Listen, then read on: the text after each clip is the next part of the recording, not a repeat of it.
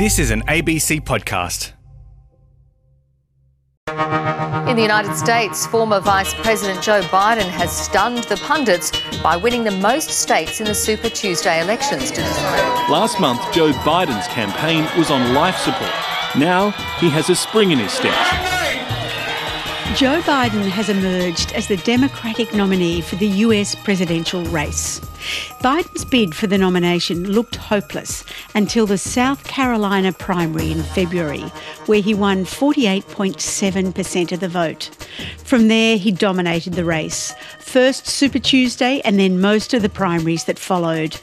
Hello, this is Rear Vision on Radio National. I'm Annabelle Quince. Joe Biden was born in 1942 and has spent most of his working life in the US Senate, except for 8 years as Vice President in the Obama administration. He has run for the Democratic presidential nomination twice, and both times been defeated soundly. So why has he won the support of Democrats this time? And what does his record in the Senate tell us about the kind of president he might make? Through all the fights he's led and all the miles he's traveled, Joe Biden's home has never left his heart. I should know, I'm his sister. The neighborhoods we grew up in, they made Joe who he is. Biden's father for, the very, very earliest part of Biden's life. Branko Macetic is the author of Yesterday's Man, the case against Joe Biden. Was able to provide a pretty good living standard for his family because he was part of his uncle's business, and that business was basically making armor plating for merchant marine vessels that were going across the Pacific during World War II. Middle class isn't a number, it's a value set. Values that have guided Joe's entire life. They come from lessons learned growing up in Scranton, where as a young boy, Joe heard the pain in our dad's voice as he told us that to find work, our family would have to move. My dad, who fell on hard times, always told me, though, champ, when you get knocked down, get up. After the war ended, obviously, that meant the end for that business that had guaranteed prosperity for the Bidens. And so Biden's dad tried to get into a number of other business deals that didn't really go through. I do think that part of Biden's conception of the middle class being under threat does have its roots in this period in his early life, where he did have an idyllic middle class upbringing for a while, but it was also very precarious. If things had gone slightly differently in different ways, he may have been in a much worse position than he actually ended up being. It is true that the place he is from, Scranton, Pennsylvania, is the heart of the old blue-collar, mid-Atlantic industrial belt.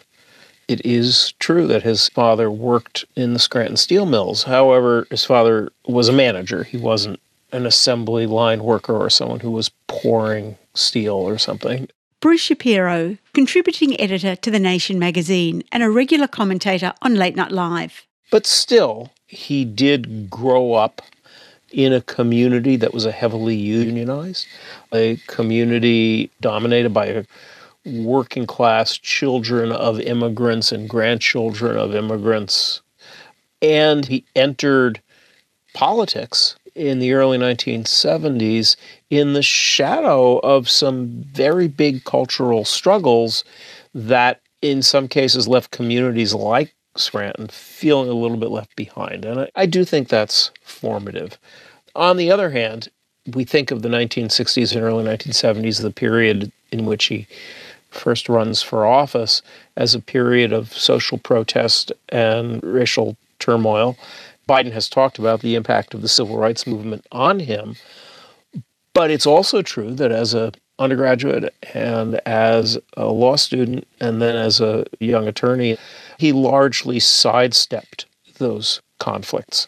Where the mythology comes in, I think, is him overstating the nature of his early civil rights commitments. He did become a public defender as a young attorney in Wilmington, Delaware, a town which had erupted in racial protest, but he's not someone who emerged out of the liberal activist wing of the Democratic Party. He's not someone who registered voters in the South or tried to levitate the Pentagon in 1968.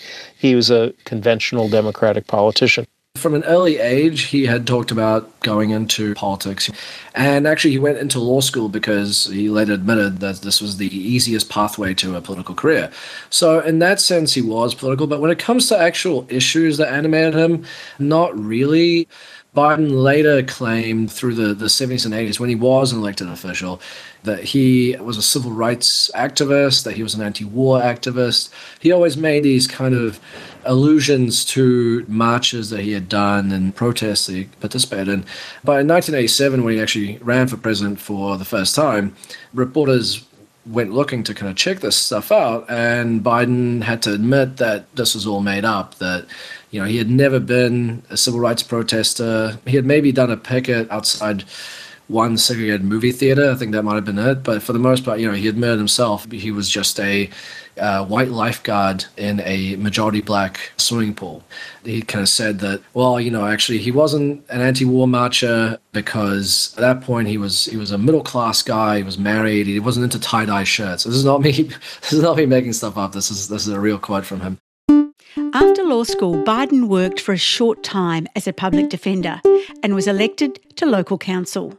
But in 1972, aged 29, he had an opportunity to run for the Senate. How long is the American public going to put up with a small group of men and organizations determining the political process? But Senator, aren't you a living example? I am an anachronism. Wait. I'm a 29-year-old oddball. The only reason I was able to raise the money is I was able to have a national constituency to run for office. Because I was 29, I'm like the token black or the token woman. I was the token young person. People now have this conception of Biden as a pretty conservative politician. Biden, in the 70s, when he actually ran a very, you might say, economically populist campaign. Something that was actually more similar to what Bernie Sanders is running on now. He was 29. He was going up against a guy who was 63. And no one really wanted to face this guy because he was so well entrenched and so well liked. And Biden, I think, thought, well, if nobody else is going to run against this guy, I may as well because it'll raise my profile. And so Biden ran on what would be a pretty solid New Deal platform, putting controls on prices and interest rates and the like. He was bashing millionaires and billion-dollar corporations who weren't paying enough tax. He wanted increases to Social Security. And so this, plus a kind of pretty full-throated opposition to American involvement in Vietnam, Biden was able to use all these things to unseat Boggs. From there on, Biden started what would end up being a 36-year career in the Senate. And when he won, he wasn't even old enough to sit in the Senate. What defined Joe Biden as a senator was really his first campaign for the Senate. He ran when he was 29 years old, and that's actually too young to be a senator. So he had to wait till he passed his 30th birthday in order to take his seat. Stephen Livingston is the author of Barack and Joe, The Making of an Extraordinary Partnership. Soon after he got elected, it was around Christmas time, his first wife, Neela, was out trying to do some Christmas shopping and was getting a Christmas tree with the 3 children that they had, the 2 boys and the baby infant daughter. And she got into a terrible car accident and was killed. And this was a defining moment in Joe Biden's life. He didn't know if he would become a senator. He didn't know if he could withstand the difficulty of losing his wife and his baby daughter who were killed in the crash, whether he could actually become a senator and fulfill the duties that he needed to. And what happened was he decided, he was talked into it actually by some old-time senators like Senator Ted Kennedy and others who really wanted him to come and try, and they were going to take him under their wing. What happened was he kind of grew up then in the Senate. He became a senator who actually just loved the institution of the Senate, the hierarchy, the way it operated. And those senators who groomed him and nurtured him, became very important to him. So the Senate became such an important thing to Joe Biden. That really is the definition of Joe Biden. And when he was finally elected vice president, in his speech announcing that he was leaving the Senate, he told everybody that really what would always remain in his heart, even as vice president, was the time he spent in the U.S. Senate. And that is one of the things that is a theme through Biden's life. He has faced a lot of personal tragedy and setbacks. His wife and his daughter dying, what should have been the high point of his life at that point. In 87, after he left the campaigned in disgrace. He ended up going to the doctor and they found that he had blood clots in his brain and he very nearly died. And then, of course, in 2015, one of his sons died, which is part of the reason why he didn't run for president that year. And I think it has given him this ability to empathize with people, and because of the loss that he's faced, he is able to connect with people on that level. The issue is it doesn't really translate into his politics. His politics for most of his career, and even now, even if he himself is very personally empathetic, he's never really pushed for policies that are particularly empathetic. So that's one of the paradoxes, I guess, of his career. You're listening to Rear Vision. I'm Annabelle Quince, and we're tracing the story of the Democratic presidential nominee, Joe Biden. Biden arrived in the Senate in 1973, just as a struggle began within the Democratic Party, between the progressive wing and the moderate or conservative wing. Despite having run on a progressive platform, once in the Senate, Biden aligned himself with the right wing of the party. Today we would call them moderate Democrats, but they really were more of the sort of the right wing of the party, coalesced into something called the Democratic Leadership Council. Joe Biden was a founding member of this. He was a young senator from a state which is the mid-Atlantic, Delaware, but which borders the upper South. It's a state with a lot of finance industry, a lot of corporate presence.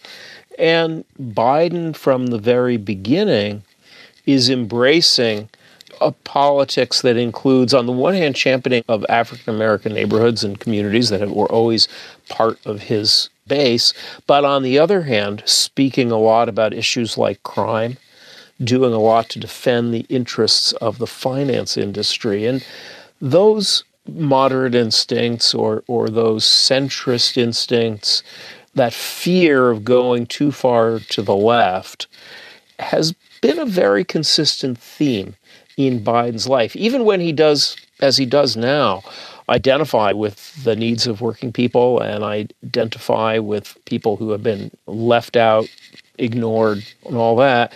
Throughout his career, he's interpreted that to mean don't get too far to the left, don't get too far ahead of the argument, don't take social progressivism too far. That period in the 70s and 80s, the period of Nixon to Reagan, is really one of the core formative periods for the Joe Biden we see today. It bred in him a natural caution. And one of the places you saw this caution was during the debate over school busing. Many communities are struggling with the complex and highly emotional problem of busing.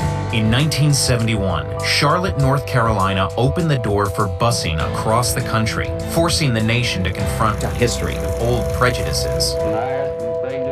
His view, and it was, to be fair to Biden, a widely held view on the conservative side of the Democratic Party, was that if federal courts are given too much authority to force, to impose busing on white working class communities, it will only accelerate racism, it will make things worse, and this was better decided by local communities.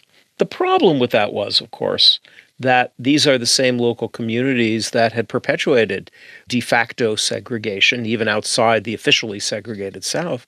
But in cities like Wilmington or cities like Boston or cities like Philadelphia, segregation had gotten worse through the 1960s and as there was white flight to the suburbs.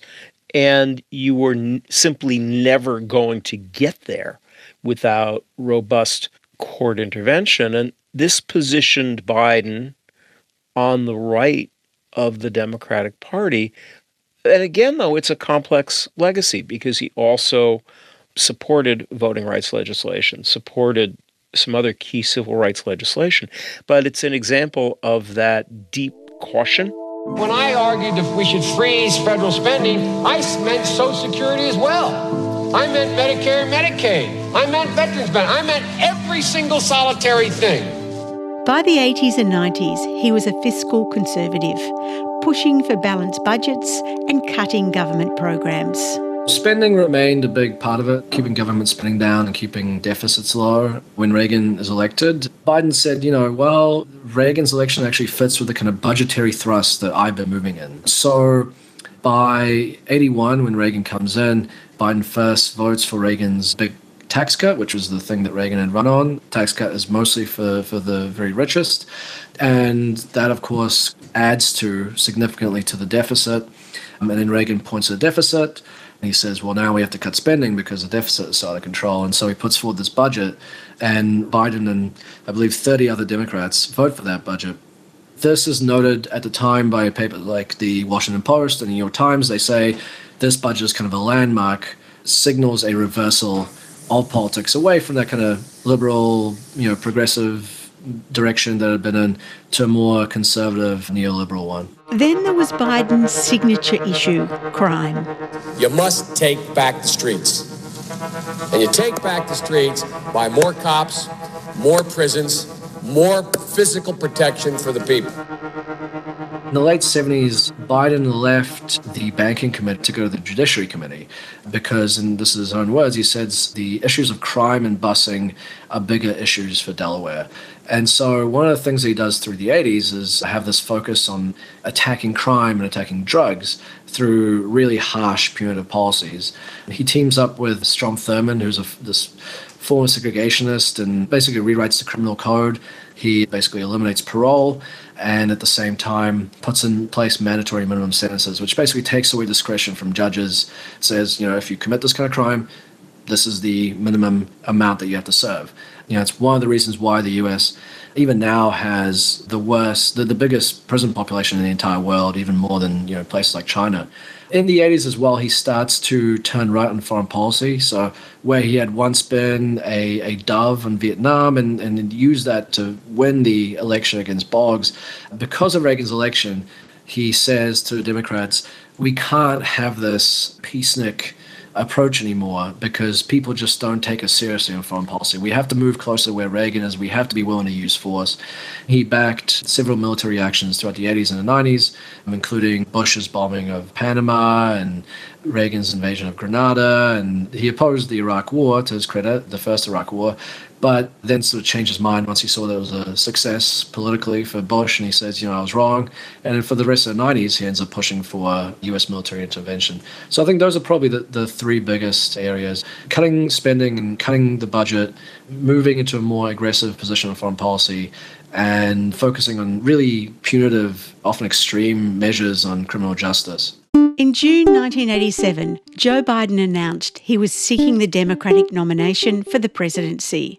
But this standard is not a measure of how we can evaluate the condition of our society, cannot measure the health of our children, the quality of our education, the joy of their play.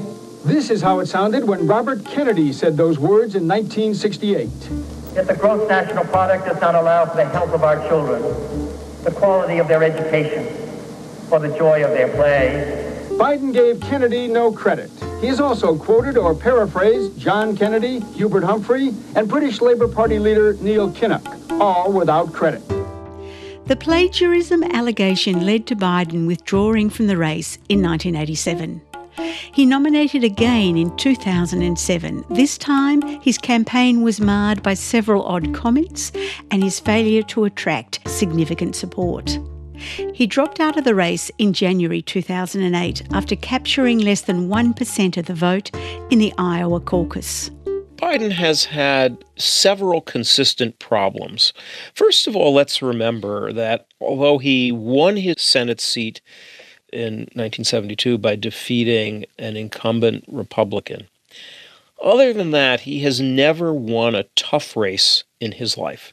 His Senate elections were pro forma. He's immensely popular in his own state. He never had a serious challenger. So he actually isn't all that great on the stump. He's not a naturally shrewd campaigner. He has a very serious case of hoof and mouth disease. He was consistently outgunned and outmatched in the Democratic primaries by candidates who were either more visionary or more tactically gifted or simply tougher.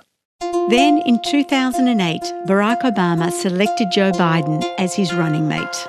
Let me introduce to you the next Vice President of the United States of America, Joe Biden. Obama had to start thinking about who was going to be his running mate. And he had a list, and he had people put together lists for him. But oddly, I found in my research that Joe Biden was always at the top of that list. And part of the reason, or a good part of the reason, was that Biden provided a sense of experience with Congress and the ability to work with Congress, which was essential for any president coming in, especially a freshman senator who is now becoming a president who didn't have a lot of experience in the Senate. Biden was perfect for that. And he also really respected Biden's foreign affairs expertise. Once they were in office, did Obama and Biden work well together? I think they definitely did. And that was, a lot to Obama's credit, that he knew what he had in Joe and he let Joe be Joe. Some of his closest friends told me his role as vice president, he understood it very well, even though as a senator, he was always the top dog. He never had a boss or anything. But as a vice president, he had a boss. He had to answer to Obama. He had to follow Obama's lead. But Biden is also, he said this himself, he's a very good Catholic and he understands the hierarchy. He understood the hierarchy in the Senate and he appreciated that. And he understood the hierarchy as president and vice president. And so he acceded to the will of the president and affected his plans and implemented his policies the best as he could because he knew that that's what his job was.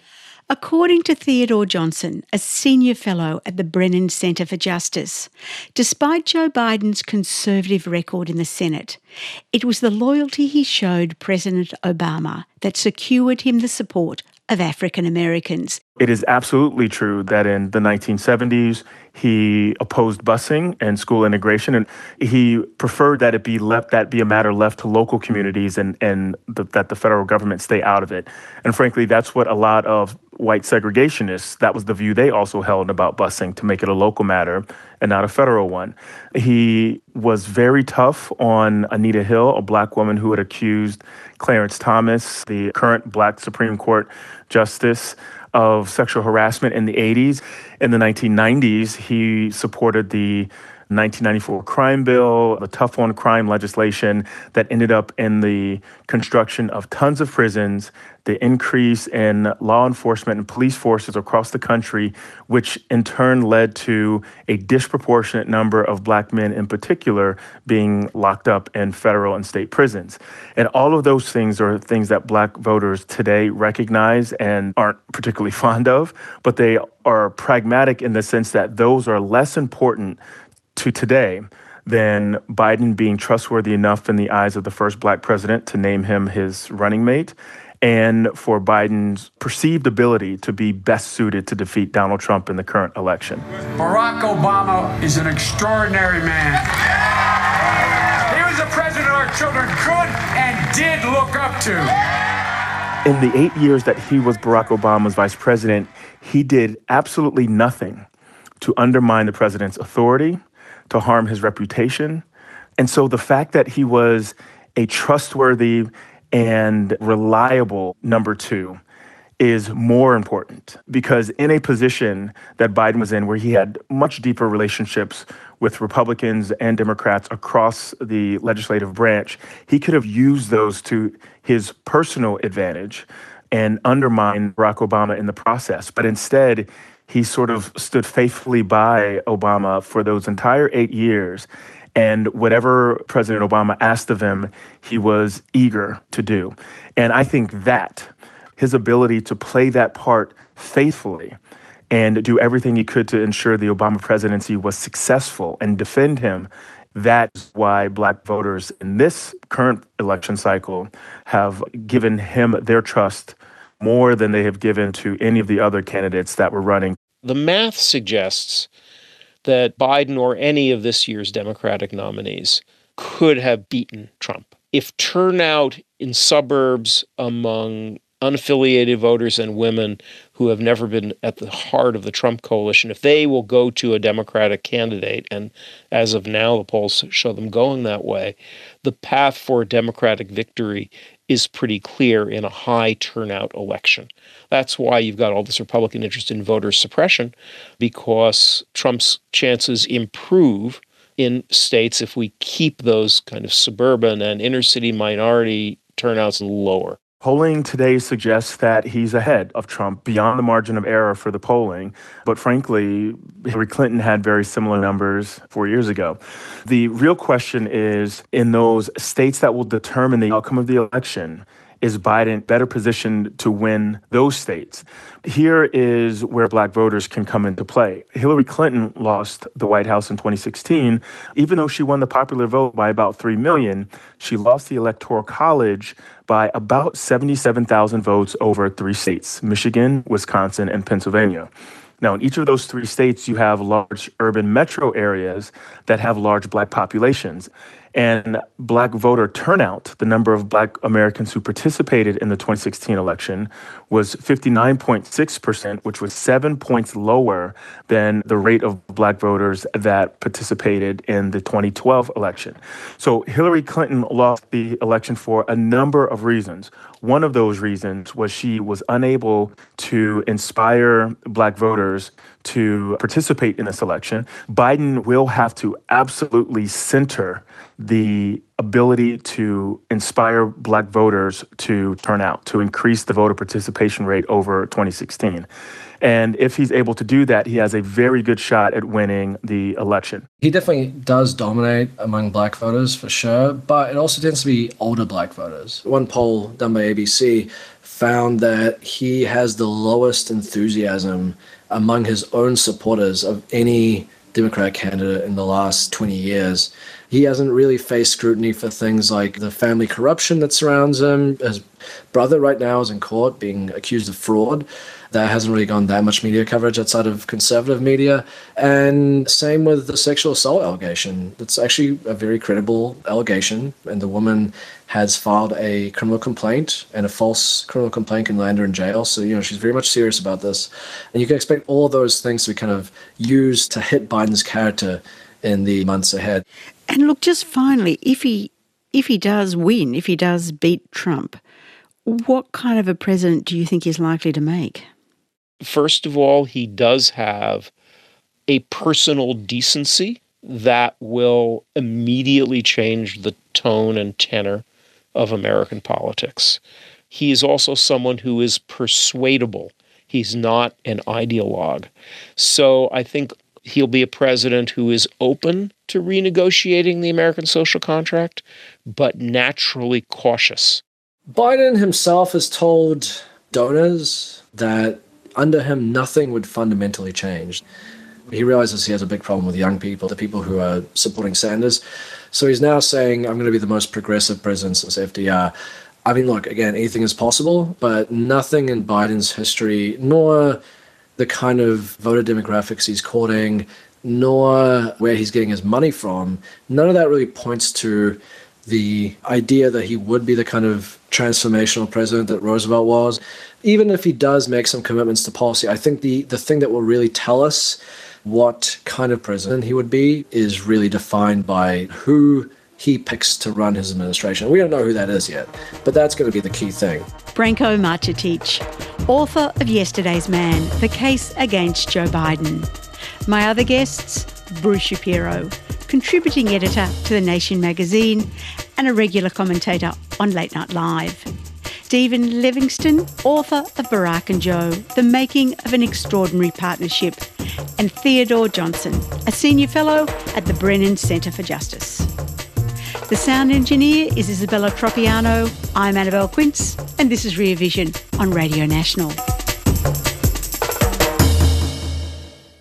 You've been listening to an ABC podcast. Discover more great ABC podcasts, live radio, and exclusives on the ABC Listen app.